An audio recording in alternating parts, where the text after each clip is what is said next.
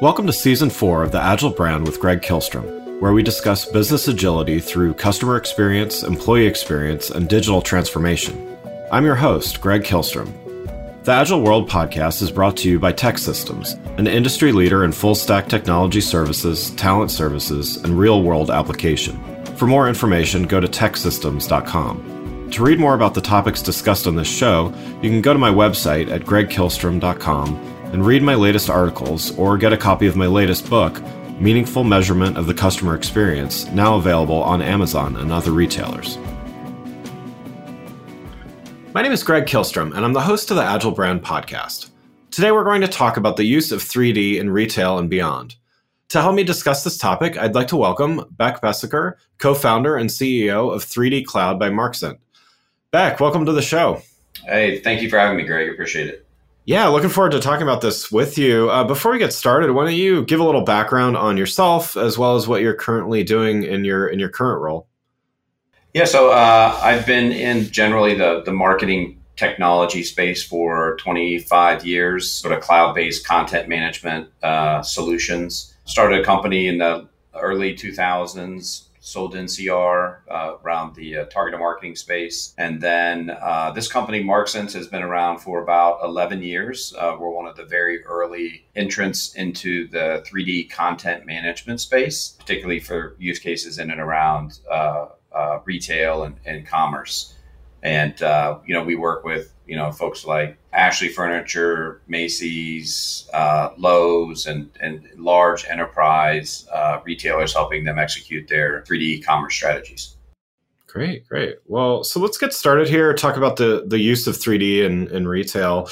How would you describe the current state of 3D usage in retail by the average retailer as opposed to industry leaders? Sure. I mean, we're still in the first inning of 3D within retail. I'd like to answer this question by kind of going to where it will be, because I think it helps put it in a little bit of context, if that's okay. Sure, yeah. Yeah, so what's inevitable is that eventually 3D will become the principal way you see and interact with products online. So imagine every single product page that you go to on Amazon or Wayfair or Target.com or Macy's, that it's in fact a 3D model that you can interact with and articulate and pinch and zoom and twirl and spin and download. Eventually 3D will replace all photography on every product page. And that will be from, everything from furniture to shoes to, luxury watches, dog food bottles. It'll be everywhere. But we're probably 10 years away from that. And the reason is 3D is just, it's transformable, it's reusable. You can take 3D and see it in physical space using AR or other applications. You can use that content for advertising. You can use that content for visual merchandising. It's just a very, very malleable asset that people will just come to expect in time. Yeah. So today, the cost of 3D modeling is still quite high. I mean, you could be spending $30, $40, $50, $60, $70 on creating a relatively simple product. And the quality, like the visual quality you can create in 3D,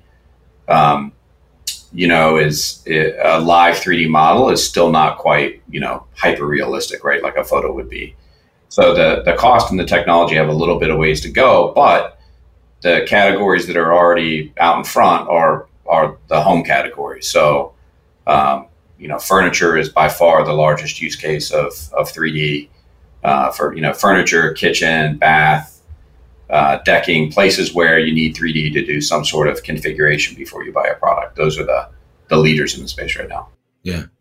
And what kinds of things are those leaders doing that are setting them apart? So what's happening is, I use an analogy, like we used to call a professional to book an airline ticket, right? Because they had a desktop tool and they would tick away at while you're on the phone with them and get you your ticket, right?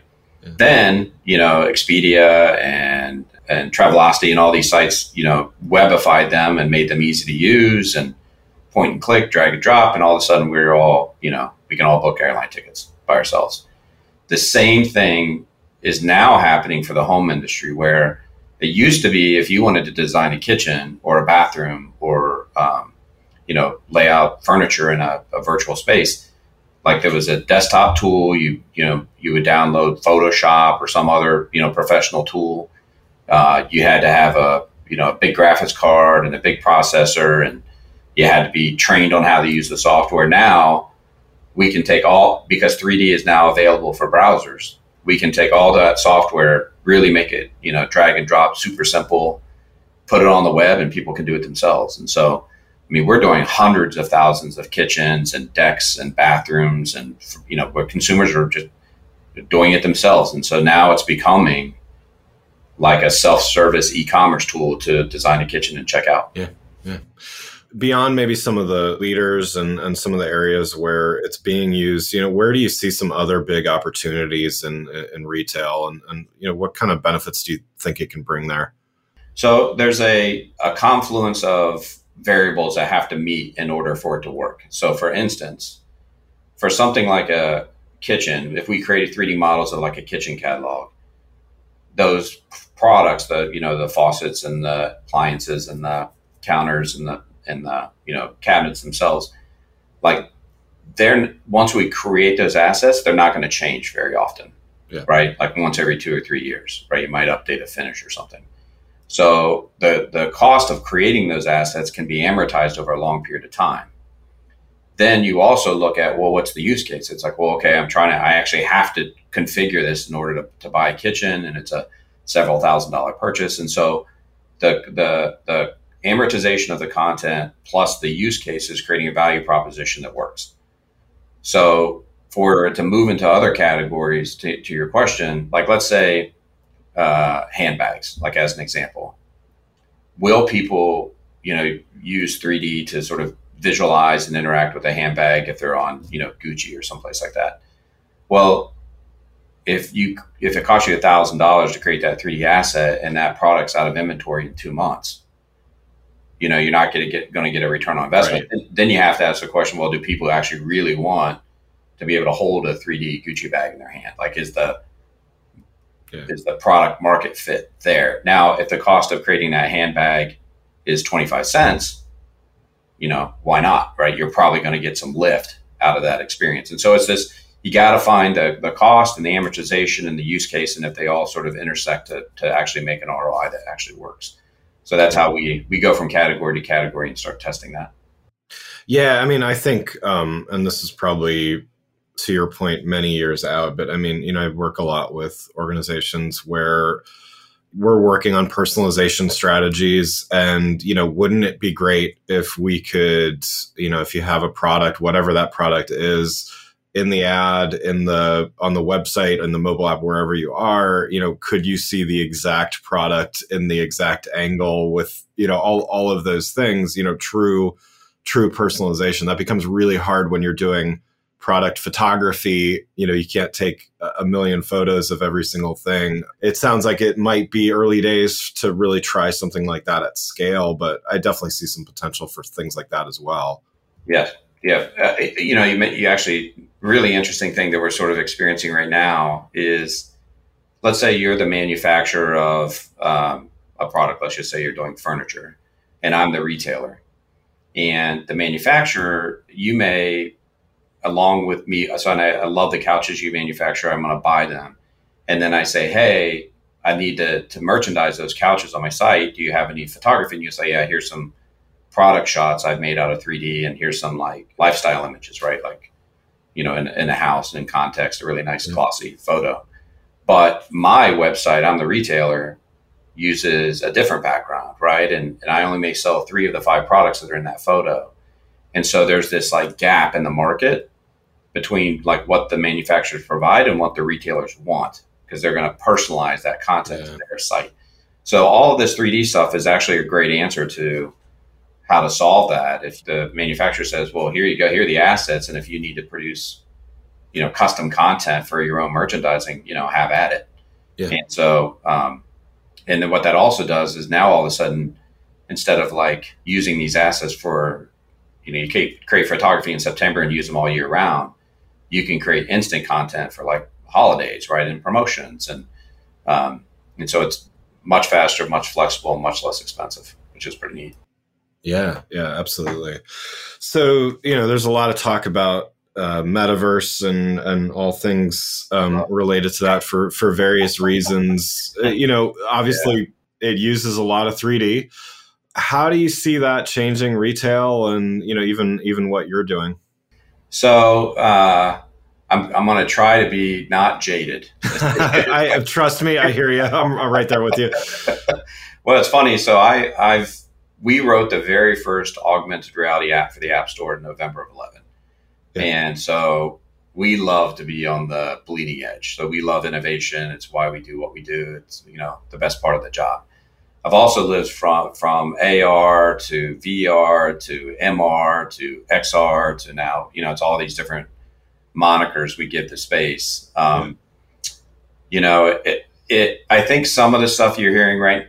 Well, here's where I think there's an absolute no question use case. If you're in some kind of game experience like Roblox or Fortnite and you've got avatars and you want to somehow wrap your personality and brand in like a virtual Nike shoe or a virtual, Gucci bag or what have you, that makes a ton of sense to me. I mean, that's just basic like brand advertising and marketing, right? Yeah. Some of these other cases, like we have a lot of furniture clients who, like, hey, what should we do about the metaverse? I'm like, well, man, it's kind of interesting. All you do is talk about creating high quality, realistic assets. And now you want to put them in Roblox. It's basically, cartoonish. Like what's the, there's a little bit of like a logic gap in there somewhere that needs to be sorted.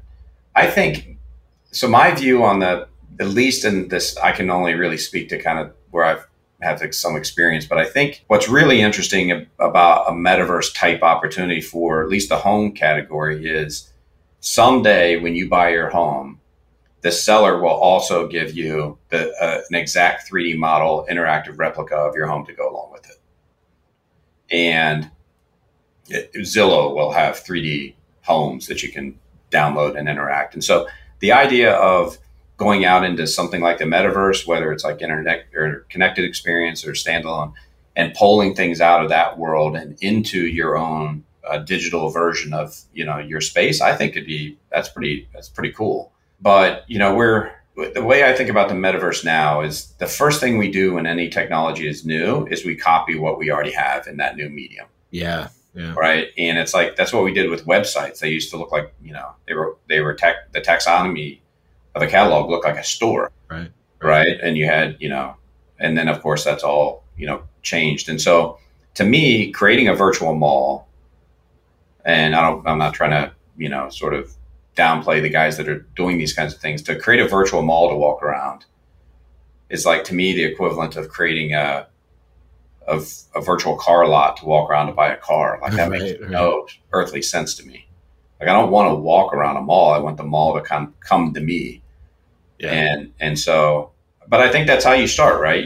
The first thing you do is you go, hey, let's emulate the real world and then we'll iterate and come up with something cooler. Yeah, agreed. Well, yeah, let's go back to those companies that may not quite be on the cutting edge of using 3D in their retail, but so, getting started and maybe accelerating their 3D usage. So, for those that aren't quite there yet, what are some things that they should be keeping in mind as they're trying to get started in this realm? Initially, kind of in this space, a lot of early adopters thought of 3D as like an application. Like I need an augmented reality application, or I need a product configure app, or I need like a room planning app. And that's perfectly fair kind of 3, 4, or 5 years ago. But the truth is there's lots of use cases for 3D. And while you might pilot or beta something, by just buying an individual app, if you're a big enterprise like a Kohler or a Lowe's or a Best Buy or whomever, the 3D really is like a platform decision. You need to buy a content management system almost like you'd buy a CRM. You wouldn't buy 9 different CRM systems, right? You'd buy Right. one CRM system and deploy it. The same is true with 3D because you want to repurpose the same asset and you want to deploy it to different applications and you want analytics all in the same place. And so I think the biggest decision, outside of maybe like piloting something, the biggest decision that people need to make first is, okay, what's going to be my content management system first, and then what are going to be my applications second. And you mentioned analytics, so I'll go there a little bit further. How should those companies be measuring success? Like, what are the metrics that your customers use to measure how well they're doing? I mean, there are a ton of parallels to e-commerce. Things like dwell time, where we all know the more time you spend with something, the more likely you are to buy it. Augmented reality absolutely works. There's no question about it. If AR is available on a product page, you get a 2 to 3 times increase in conversion. It's very consistent. Wow. Yeah. Now, I mean, some of that's you're interested in the product anyway, so you probably want a discount. But even if you get a 100%, 20% or 30% increase in conversion, that's still pretty good, right? Yeah. So what we have learned, though, is augmented reality does not work equally for all things. It's primarily used in the home category as a replacement for measuring. So if you look at what gets used in AR, it's like big things like dining room sets and bedroom furniture and, sectionals. Those are like the most popular categories. People don't really use AR for like lamps and mirrors. Yeah, got it. So you probably don't want to spend money there. But, it's all the same kind of metrics. It's, increases in average order value. It's duration in the application. It's conversion to, leads. If you're using it as like a lead generation tool, like into a design team. It is reduction in, returns because people are able to interact and get a more, make sure they buy the right thing at the right size. So it's very, very similar to, it's all the same metrics that we use to measure, website performance. Got it.